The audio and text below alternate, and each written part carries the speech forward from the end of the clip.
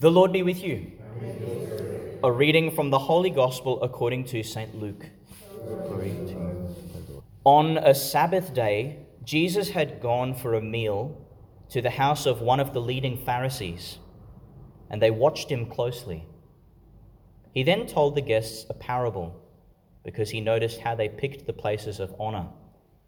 He said this: "When someone invites you to a wedding feast, do not take the seat in the place of honor.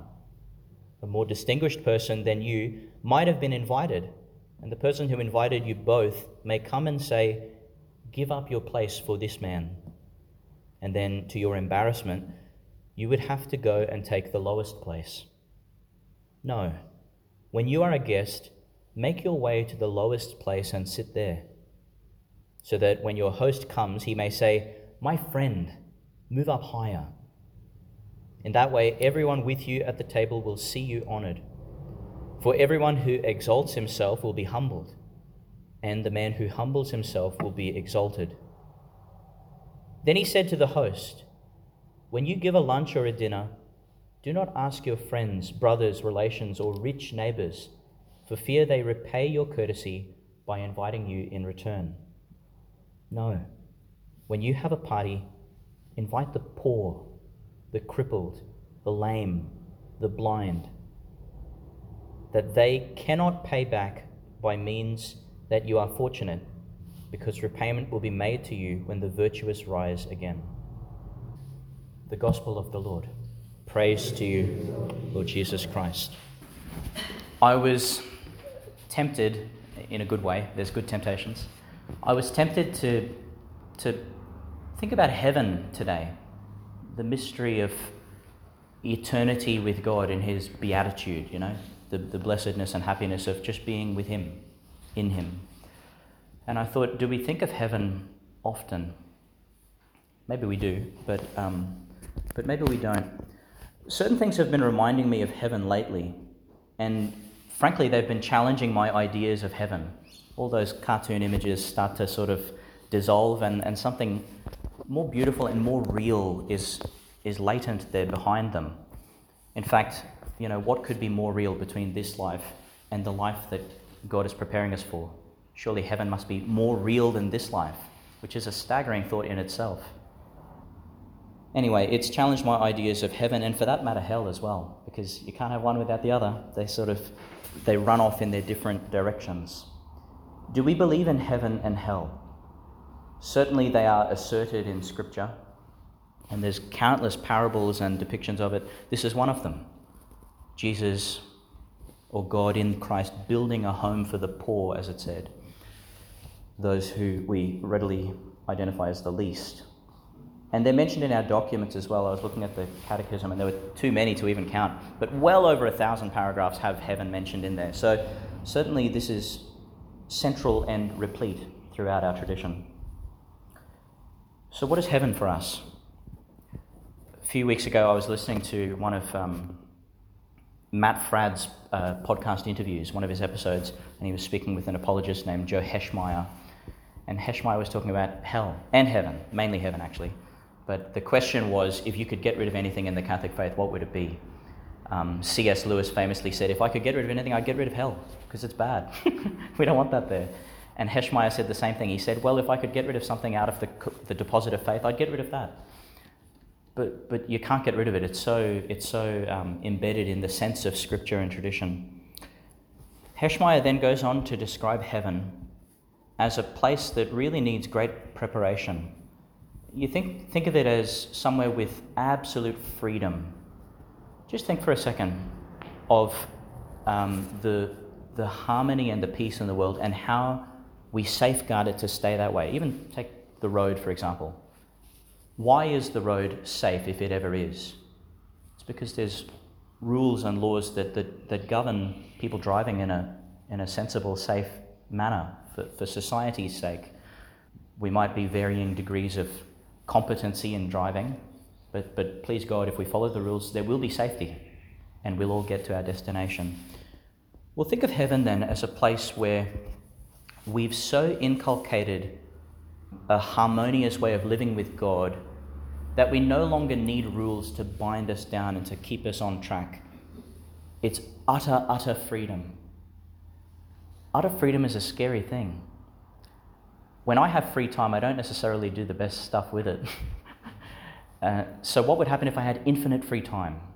What would I do? What would I busy myself with? Or would I just become a sloth? I'll just lay down and do nothing. I got all the time in the universe. A place of utter freedom.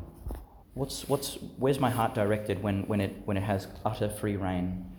You think back to the Assumption of the Blessed Virgin Mary and the fact that we believe in the fullness of time, God will resurrect not just our souls, but our bodies. Whatever exactly that means, it's hard to imagine.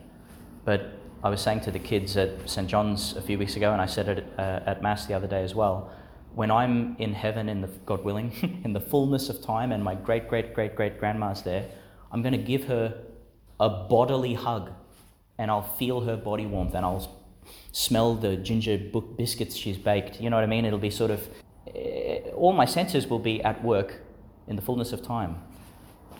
Even though it's a different reality, it's a raised reality. You think too of the queenship of Mary. In heaven, there's only one class of person. You know, there's not the royalty and then the middle class and then the paupers and the beggars. No, we are all servants of each other, which is indicative of a lowliness in the best possible sense. But then we are all treated as firstborn heirs. That means whoever the Prince of Heaven is, and that's Jesus, we're all put on par with him. Imagine that.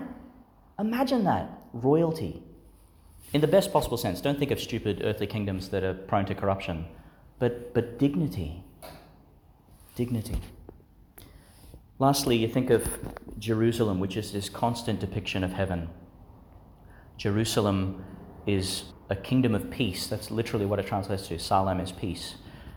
It's a kingdom where there is no war, there is no distress, there is no disharmony, there is no weeping or any of that stuff. But there's serenity in its fullest, most flourishing fashion. And this is what we're made for. We're on pilgrimage to a heavenly abode. As Jesus says in John's Gospel, I've gone to the Father and I've prepared a place for you. If I didn't, I wouldn't have told you that. You know, I've prepared a place for you. A place for you to come and rest with me, to be in my house that I've built for the poor. You will be at peace there. You will be rested there. You'll also be active there. There's this strange irony that in heaven, our activity and our rest is sort of this perpetual, cycle of life. Because God is at rest, but God is also perpetually at work. You know, the theological word we use, we say perichoresis, which is like the three persons of the Trinity are just dancing in this perfect dance of love.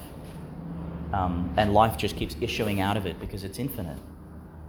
Yeah, we're brought into that, where we rest and rise, where we wake and sleep, where we're filled and where we're emptied of ourselves for the sake of the other. This is some of what God has in mind for us as we slowly prepare ourselves.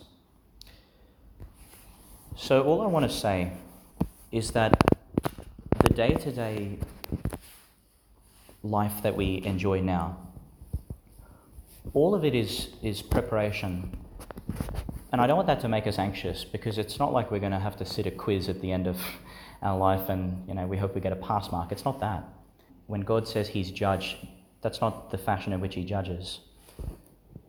But really he's, trying to condition us to perfectly dispose our freedom to the good, to the beautiful, to the true, which is him, so that we freely flow in that direction. As some of our hymns say, we come to own his sway. You think of God sort of swaying, and all of God's beloved come to own that rhythm of life with him. And it's beautiful. The reason I've said all of that is to encourage us and to give us a sense of peace as well, but to encourage us to try as best as we can, without anxiety, but to try as best as we can to live the heavenly reality right now. And to be on the watch of those things that we think Well, in heaven, I don't think it would be like that. Do you know what I mean? I mean, in heaven, no one's going to cut me off at the traffic light. But in heaven, I wouldn't flip him the bird either. Because that kind of thing just doesn't even belong in heaven. It doesn't work there. It doesn't belong there. So how can I render myself to be a kind of glimpse of heaven right now? I know that's a high call. I know it's a very, very high call. And we can't do it ourselves, and we were never meant to. Our life is a communion with God. God's presence is heaven. So heaven is not, 9 hours away on the GPS. Look at that image that's given to us in Hebrews. Paul says, I'm not talking about old covenants and old laws and all that stuff. That pointed to where we are. We gather now with all the saints and all the angels beyond our perception. We can't see it, of course. But we come here now to the holy mountain, to the New Jerusalem, to Mount Zion, to the altar of God, where God is, distributed into us. We come to the wedding feast. We come to be filled with his presence. If we can just desire, I guess. Desire is such a big part of the spiritual life. Sometimes we're afraid of our desires, and it comes back to that freedom thing. But don't be afraid of your desires. Your desires are placed within you by God himself so that you can pursue him. As some theologians have said, we have a God-shaped hole in our heart that we'll continually keep looking to fill, and nothing else will fill it. Desire that for which you were made in this moment. And insofar as you can, desire to implant it in every space that you inhabit, out in the workplace, in your family, in the streets, on the internet, everywhere. There's a prayer that we have in our breviary that says, may our homes be the pledge of a world redeemed. That doesn't mean that our homes sort of magically turn into heaven on earth, because we all know that we carry wounds with us, No, it means that somehow resurrection is possible in those places. The resurrected Jesus had his wounds on him. That's how they recognized him. Have you ever heard that story about St. Teresa of Avila, and she is at prayer, and supposedly Jesus appears to her, and she says, "Get away from me. I know who you are. You're the deceiver." And he said, "How did you know?" She said, "You have no wounds. My Lord has wounds because his love suffered for us.